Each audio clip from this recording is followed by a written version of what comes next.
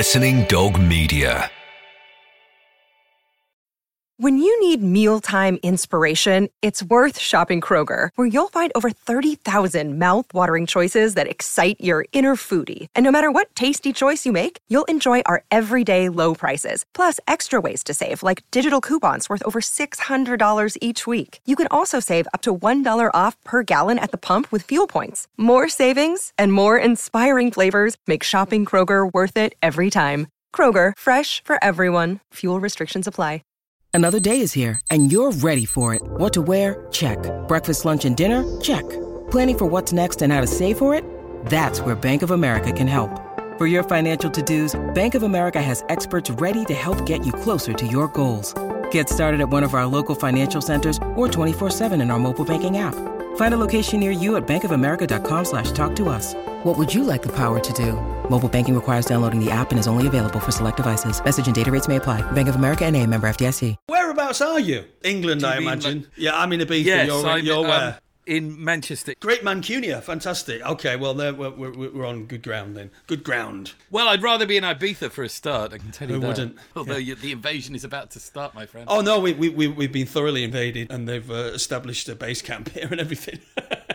You can always tell the Brits because they walk down the streets with these pastel outfits on. They just need a silver one either end. They look like a caterpillar made of refreshers.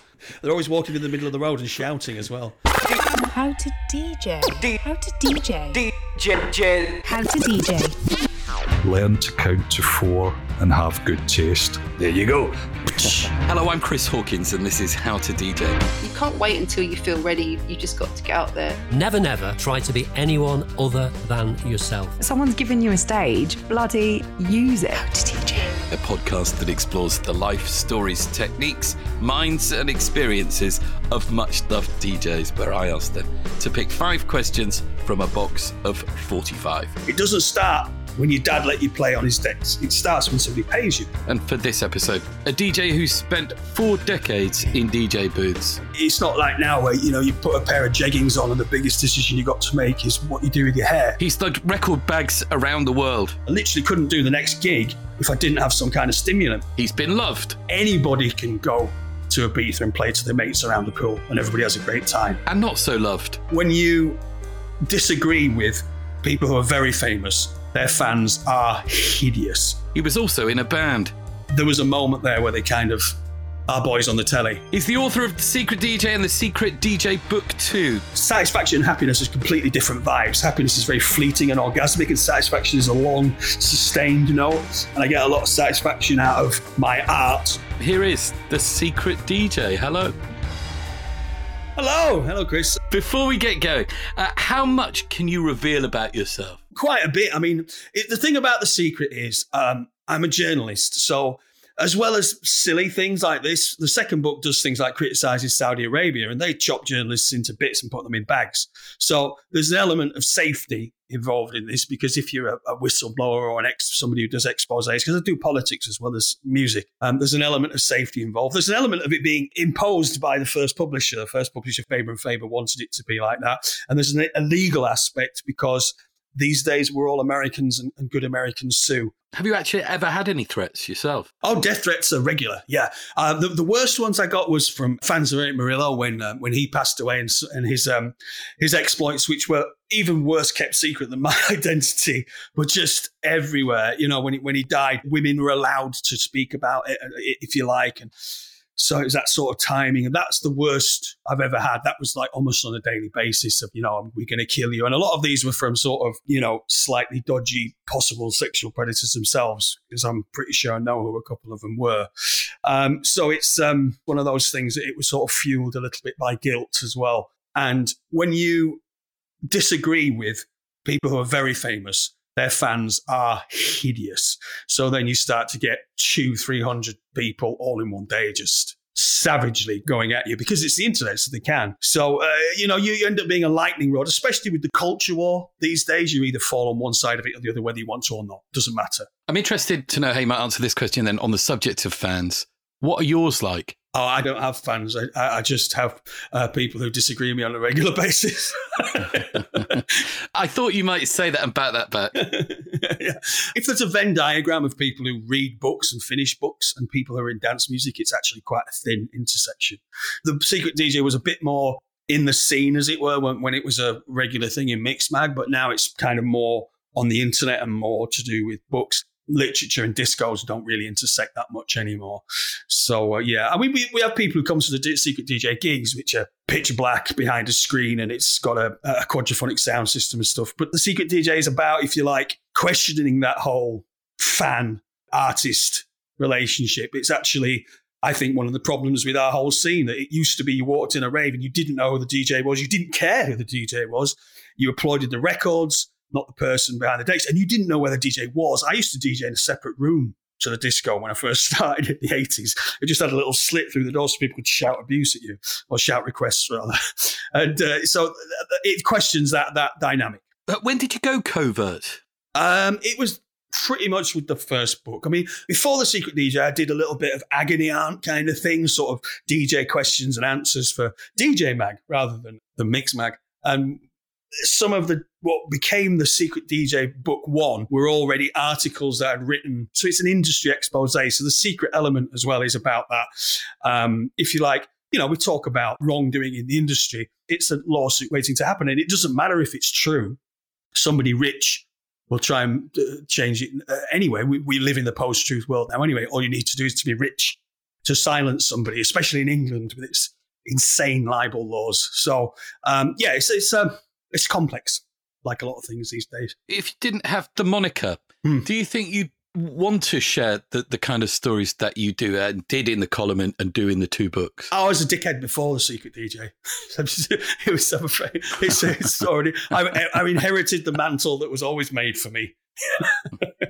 The two books, the first, I would say broadly, the first is more stories about your exploits. The second, I would say, more a commentary on the world in which you worked. Would you say that's fair? The first book had elements of industry expose, but I was very much aware that it would be massively boring for a lot of people. So it's an arbitrary figure, but there's about 1% of stuff about our scene than there is compared to the 1960s.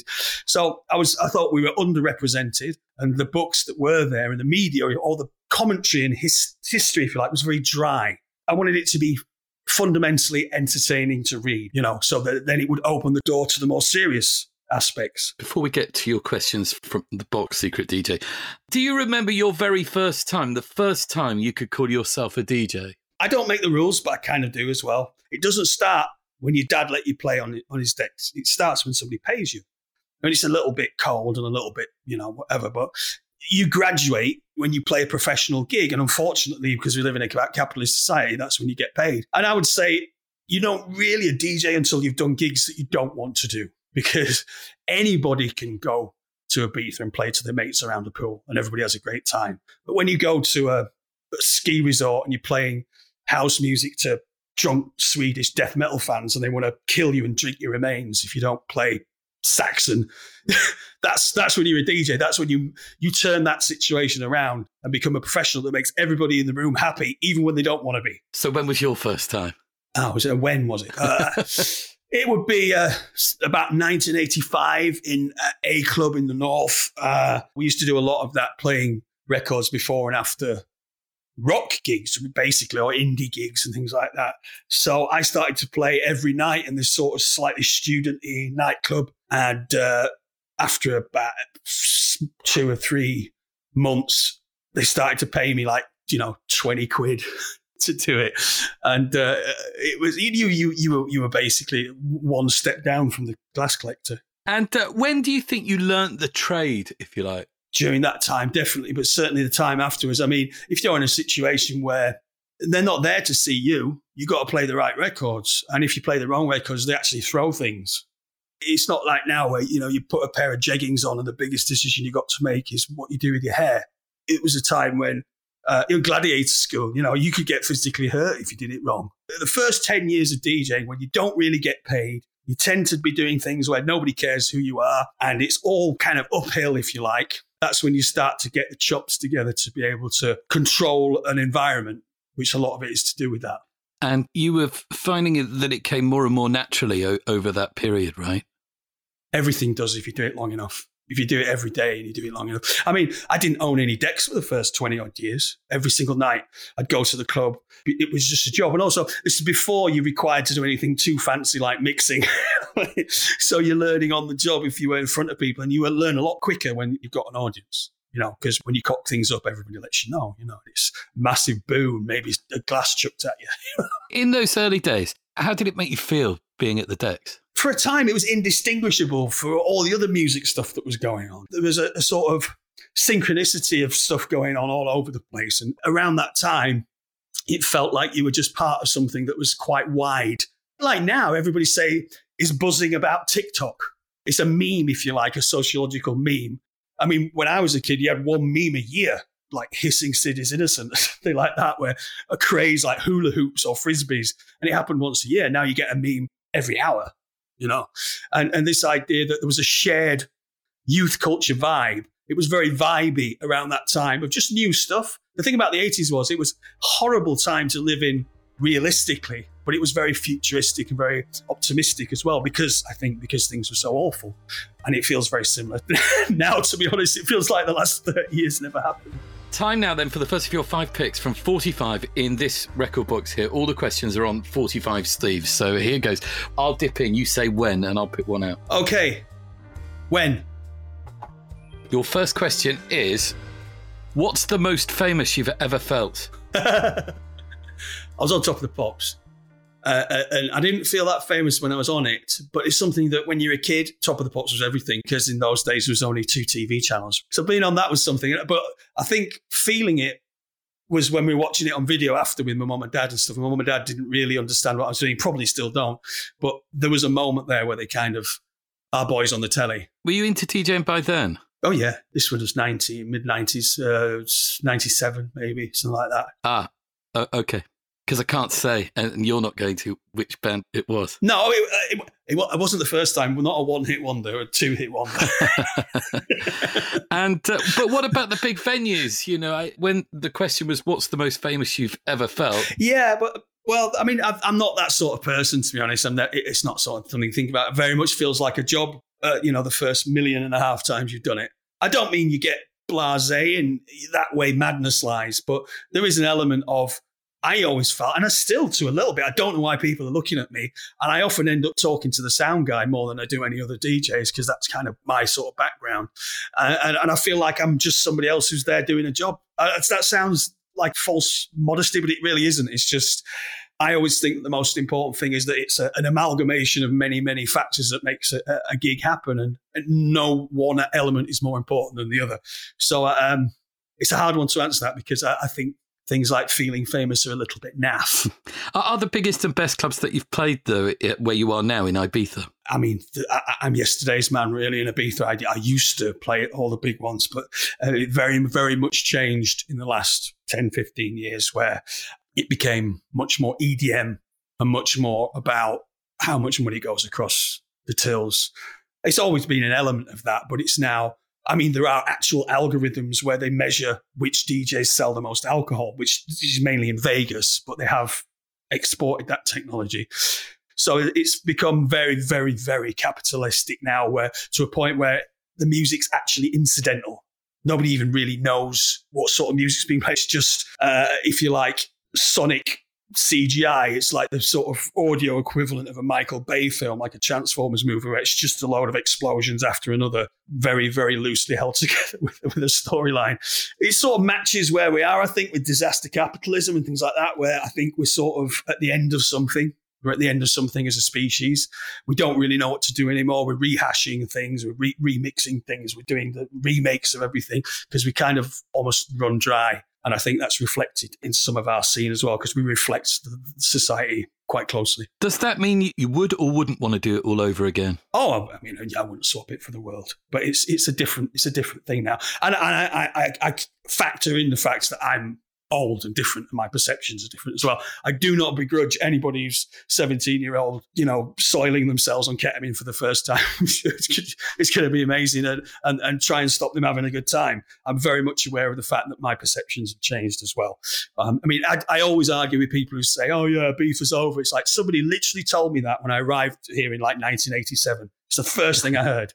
And I hear it all the time. And it's the same now. It's like, oh yeah, Ibiza's just over. It's like, you just don't know where to go. That's the thing. It's just changed. When you came here in the 90s and it was sort of really buzzing, there was still people who were like, well, that's all corporate nonsense, come into the north to the hills where it's the real deal. And that still happens. It's, again, a complex thing rather than a polarized binary thing. How would life have been different for you if you'd never touched drugs? I'd probably be a lot richer. I'd probably be a lot healthier. But I'd also probably be a very different, possibly quite normal person. I mean, it depends what you call drugs. I mean, I very much class alcohol and cigarettes and the legal side of it to be as much of that as anything. I've got people very close to me who are extremely holier than thou about marijuana, but are raging alcoholics. So it's a relative term. I grew up in a drug culture. It just didn't have any drugs in it yet. I grew up in a society that was absolutely riddled with alcohol. And I mean that in a savagely brutal, and people would go out and literally drink themselves to death because their existences were either miserable or they were addicted to it or whatever. So it's a very relative discussion, that. But specifically Class A's, though, they affected your life in massive ways. I've probably taken a lot less drugs than you think, certainly in terms of Class A's. They were great times. They were great times, but they were sporadic. I wasn't doing, I wasn't shooting myself in the ear with packets of ecstasy every single day. It was peak times. And you can come back from these things if you want to. That's the thing. I think when you're a victim of these things, it's because it's on top of you every single day of your life. So I've had some of those, some years where it was, I was doing it all the time because I had to. I literally couldn't do the next gig if I didn't have some kind of stimulant because I'd just keel over with exhaustion because there would be 30 gigs before that. And they're literally continents apart. So you end up in a sort of cycle of necessity because it's functional and utilitarian and you have to do it. But, when you're doing it for fun, it's not fun if you're doing it every day. It ceases to have any relevance. So these things come and go. So, yeah, I mean, I felt very much like that's why I'm quite sympathetic with people now who are in the grip of drugs, because you can arrive there without even wanting to. Your managers can give you your first drugs. The people who represent you because you make more money if you never go to sleep. So it's again, a very complex and not easily polarized discussion. Another dip into the box now then. Yes, dip. Please dip. Say when. When? Russell. What is the craft of DJing? I think when it's done well, it's an art form. I don't mean that in a pretentious way. It's like anything. Anybody can run, but not everybody's Usain Bolt. It's one of those things where the craft of DJing is a very, very, very simple thing. It's just play two records at the same time. Don't cock it up. It's technically very, very simple. But the art of it is a full, total and high spectrum understanding of music in all its forms. All its forms, not just dance music. Are you a black belt? Well, I'm a musician. I played instruments. I understand music theory, but I don't think that makes you a better DJ. Particularly, it can do if you interpret what you've learned properly. But it's like the difference between intelligence and knowledge, or information and wisdom. They're very separate things. Some of the most intelligent people I know are the thickest people you're ever going to meet. We know some of them are in charge at the moment, and some of the least educated people I know are so incredibly wise. There's two very different things. It's the same. People often mistake information for knowledge, especially when it arrives from an algorithm. So there's this element of it being an art because it's a sum of a vast amount of parts and experience as well. It's something you just can't parachute into tomorrow, which is very unfortunate for modern society, which insists on doing everything instantly and having no background in it whatsoever. The craft is very, very simple. The art of it is a bit more nebulous, a bit harder to pin down. Do you think that there are superstar DJs who shouldn't be? Oh, absolutely. But there's a showbiz spectacle element to it, and there's an artistic element to it. And sometimes the spectacle element completely divorces from the artistic element, and you just get business. That's the business part of show business. And there's nothing wrong with that. That can happen if it makes some people happy. Let them be happy. Just don't invite me. You did get a buzz, I assume, out of seeing your name on the building on the nights that you were headlining or on a banner being pulled behind a plane. You did enjoy those moments, right? You should do, well, shouldn't you? I mean, it's funny. I mean, it says a lot about how deep down your own crevice you can go if you don't. What you need to do is adjust your parameters so that, you have to say things like, am I happy? Am I satisfied with my life? Rather than, how much money I'm being paid, how big is my name on the billing. Most DJs worry themselves bald about billing stuff, and I used to be one of them. It just used to be everything, and then I realised I was an idiot. I do feel, though, like that top billing at the time, perhaps, I don't know about retrospectively, but at the time was really important to you because it was a marker of the fact that you've made it. The true, superpower of a proper idiot is to take things for granted. And it doesn't take you long to take things for granted. So, yeah, if you want me to lie and say I was ever so humble, sir, and do all that fake humility thing and thanking God and the little baby cheeses, it's like I'd be lying. It's like, it was great for a bit and then you get used to it. And that's a tragic thing. That's a tragedy. And it's a loss. You've lost when you do something like that. I wonder, thinking back to the first question that I asked you from the box, whether I should have asked you at the time, what's the most famous your parents have ever thought of you? When I said about Top of the Pops when we were watching it on VHS, that was something. But my mate, who's my tour manager, recorded his home porn on the same tape. So as soon as the tape ended, it was like snow and then night vision. And in his bedroom, and you've never seen me move so quick. And my grandma went, "Oh, is that Badger Watch?" And I was like, "Yeah, it is a form of diseased animal in the night." Yes, Gran. So yeah, things like that. But also, I think we did the Love Parade, the UK Love Parade, and my mom came to that, and I think she saw then that was a big thing as well because it was huge screens with your head the size of the Mekong with 300,000 people. I think it was close to 500,000 people, the police said. But again, even talking about these things can make me seem like a bit of a knobhead. I can't change what actually happened. And all I can do is either pretend that I'm humble and pretend that these things didn't happen and be all coy and answer correctly, if you like. The sort of politically correct answer to these things is to sort of talk like a politician about how humble you are. Because if you engage in it, in any discussion about your quantity on the fame spectrum, you're kind of a dickhead straight away. So it's a very hard thing to talk about. How to DJ with Chris Hawkins. Still to come. I'm such an onion in the custard. I'm the sort of person who 200 years ago they'd have burnt me as a witch. This sort of idea that it has to be flawless. You have to have a seamless, never-ending dishwater dull tech house thing. It's all fake. Another one for the box now then. So when? Okay. When? When have you enjoyed it the most? All the time. I really enjoy it. I mean, it doesn't get better when it's a really low-ceilinged, filthy basement full of people who shouldn't be let out. There's elements when it's really proper like that. But to be honest, I kind of enjoy all of it, even the weird sort of slightly corporate, kind of plastic ones. You feel like it's a job well done. I particularly like, I do a lot of residencies. I've always been a resident DJ. And if I get a choice, I like to play first these days because most people can't do it anymore. They just bang out whatever they've got just to say me, and then everybody's exhausted by midnight. So I quite like, as you said before, the craft of DJing. There's a craft element where you understand your place in the night.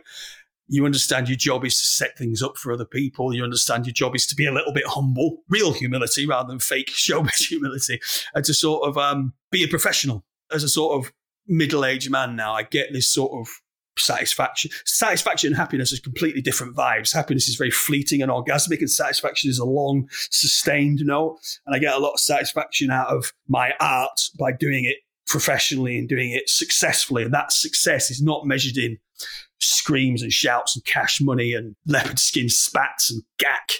It's measured in doing a job right and getting to go home and say, yeah, I really made that thing work in the capacity that I was there for.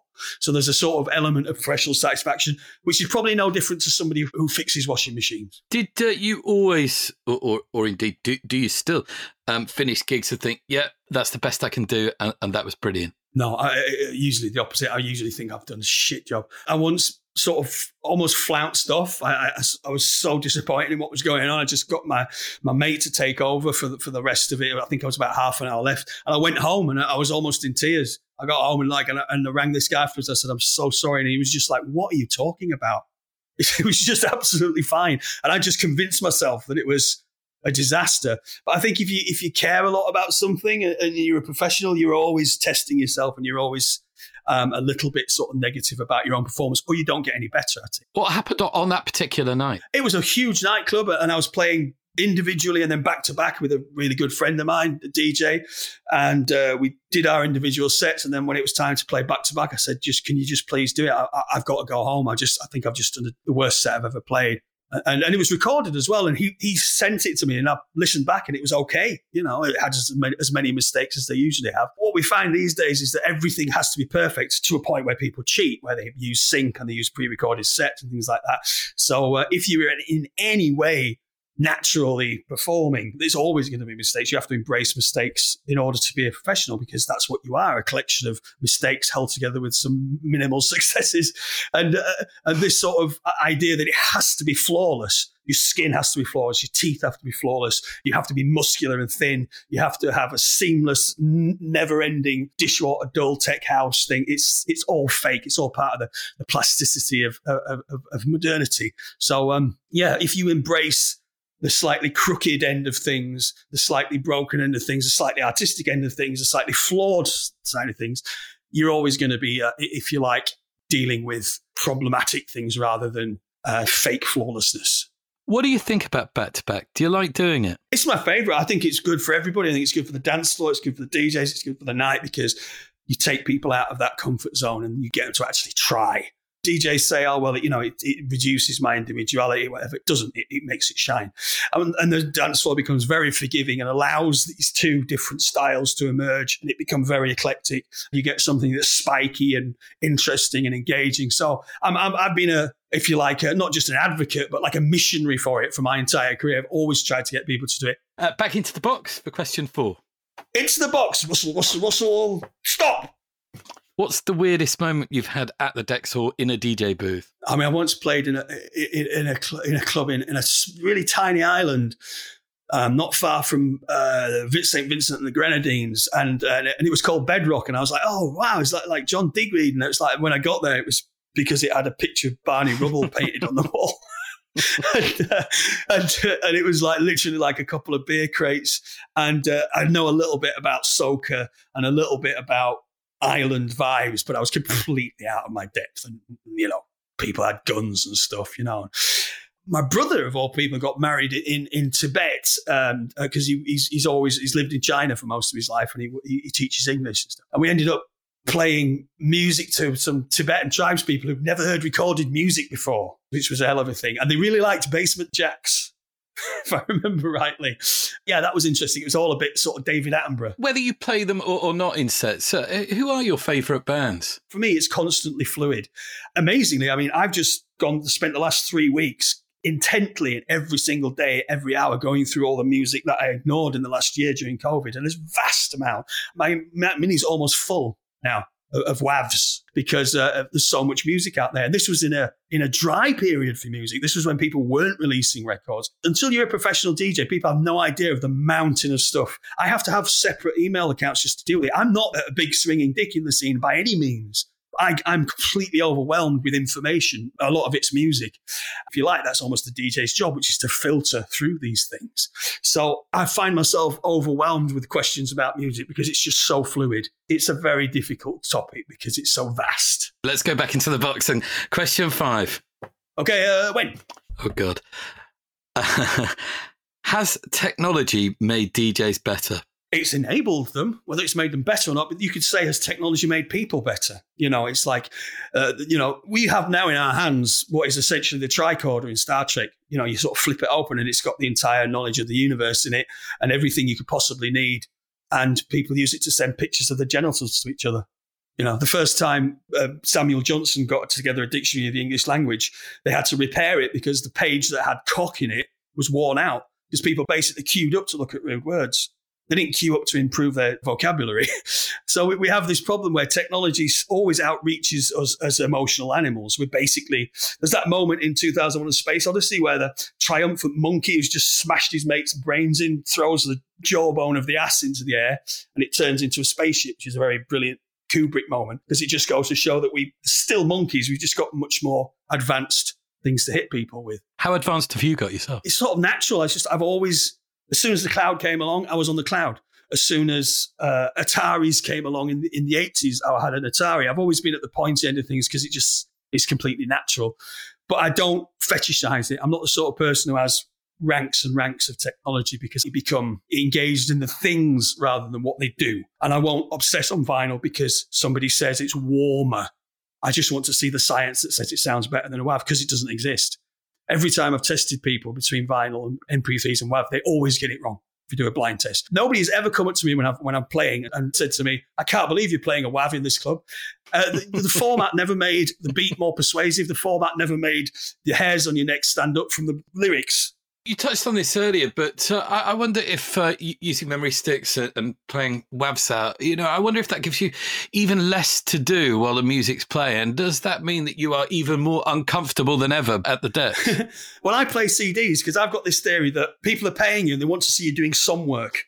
And when you get to a point where you look a bit like you're checking your emails, it's a little bit of a rip-off. Yeah. Also, I just find it easier to remember physical objects. They exist in my mind. I have a visual memory, so I remember what my handwriting looks like and what it's called and what I've written on it. It might not be what the tune's called, It might be Cheesy Space Jam Volume 6, but I will remember that. If I walked to a gig and you completely took away all my equipment and gave me a new set of equipment, I'd be able to DJ with that. Because if you gave me a laptop with YouTube, I could remember what the tunes are and play them for you without me actually having my luggage. Yeah. And that's not because I'm a superior being.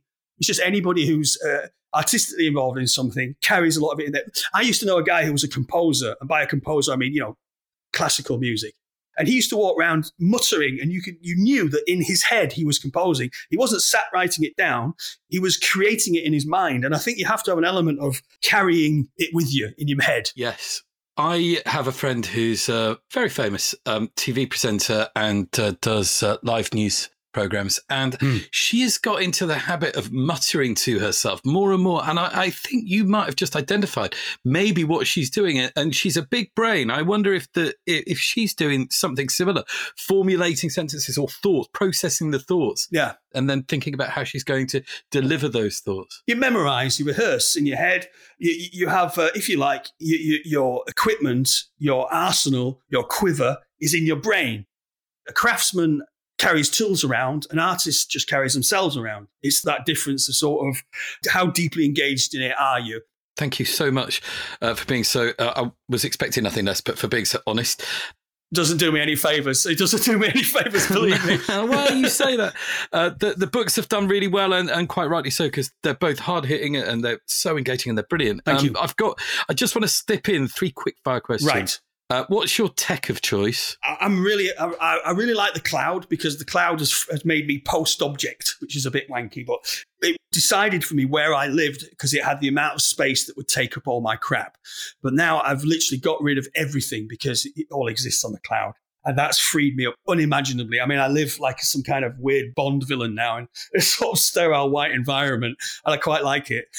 Next, how much do you plan your sets? I didn't used to at all. I used to think it was entirely about improvisation, but I think that was a bit extreme. And I think preparation is highly valuable now. So I've changed over the years. So now I prepare quite a bit, but I also prepare to abandon it completely, which I think so it's a bit of both. Do you hate the industry that you work in? I think it hates everybody who's in it. So I would say it's the other way around. I'm pretty sure it hates me, and it's designed to chew people up and spit them out and then stamp on the pits until they squeak. So it's I think it's if you realise that it's not your friend, then you can have an adult relationship with it. And would you have liked to have done anything else, particularly now that you're a little bit more chilled out and doing it a bit less because you don't need to do it so much? Do you ever think, oh, you know what? Yeah, I should have pursued the mechanic thing. Not really, no. I mean, I'm such an onion in the custard. I don't think society would... I'm the sort of person who, 200 years ago, they'd have burnt me as a witch. I'm just grateful. Anything that would have me. So, no, I'm not the sort of person who looks back, thinks about what if. Not at all. I have to very quickly ask, for those that know the columns and have read the books, how's Tour Manager? He's alive, which is amazing. He's alive. Yeah, he's alive, and he's come around, and he's going to try and visit us.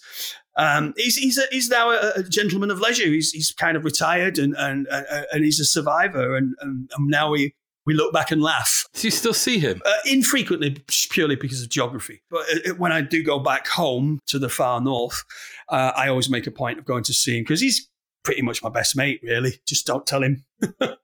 Yeah, you had a very funny way of showing that through the stories of the books. Anyway, look, there's some kind of catastrophic disaster, OK, Secret DJ, and the world's about to end, and you have to play the last music on Earth. What would you play? I don't find it difficult to say what your favourite record is. I really love Underwater by Harry Thuman, which is a really cosmic, sort of classically music-influenced disco record from 1978. It sounds like it was made yesterday, but it's older than I am. And every time I play that, it just fills me with joy. It paints a picture with sound, which I think is something that a composer can do, which is to take noises and actually create an image in your mind. Because when I first heard this, I didn't know what it was called. And I said to my mate, I can see shoals of fish underwater. And he went, it's called Underwater. And I was like, and I got all chills and hair stood up on the back of my neck. And I like albums that are complete, that you can put an album on and everything on it is brilliant until the end. So, something like Lou Reed, Transformers like that, or Sgt. Pepper's, or Marvin Gaye, What's Going On. So I Troll the Megahertz by Prefab Sprout. It's quite a new record, relatively new from Prefab Sprout. And it's a kind of sort of audio collage, but it's also just a beautiful thing. You sort of put that on and I'm just like, there is beauty in the world. So I put Troll the Megahertz on, and maybe if it was something sort of dance music, if you like, because it's kind of got to do it. I really love DJ Parrott from Sheffield, who's also known as Crooked Man. Parrott's doing all Roisin Murphy's sort of new vibes as a producer. He's really sort of working with her on a lot of those new records, remixes them, and also Crooked Man is just what I consider to be great progressive dance music, because it's incredibly simple, but also hugely effective, very slow, very powerful, but also very emotional by somebody who's been doing it well over 40 years. So, those three. Yeah, great choices. Roisin is awesome, right? Yeah. Oh, yeah. I mean, the last true diva. Secret DJ, you've been, I think, despite everything, your passion really does still come through, which I think is, surprising if nothing else. And I can't thank you enough for coming on that podcast. That was what they call a thickly veiled compliment. Thank you to the Secret DJ. Pleasure. And that was How to DJ. Thanks for listening. Please remember to follow us wherever you get your podcast from.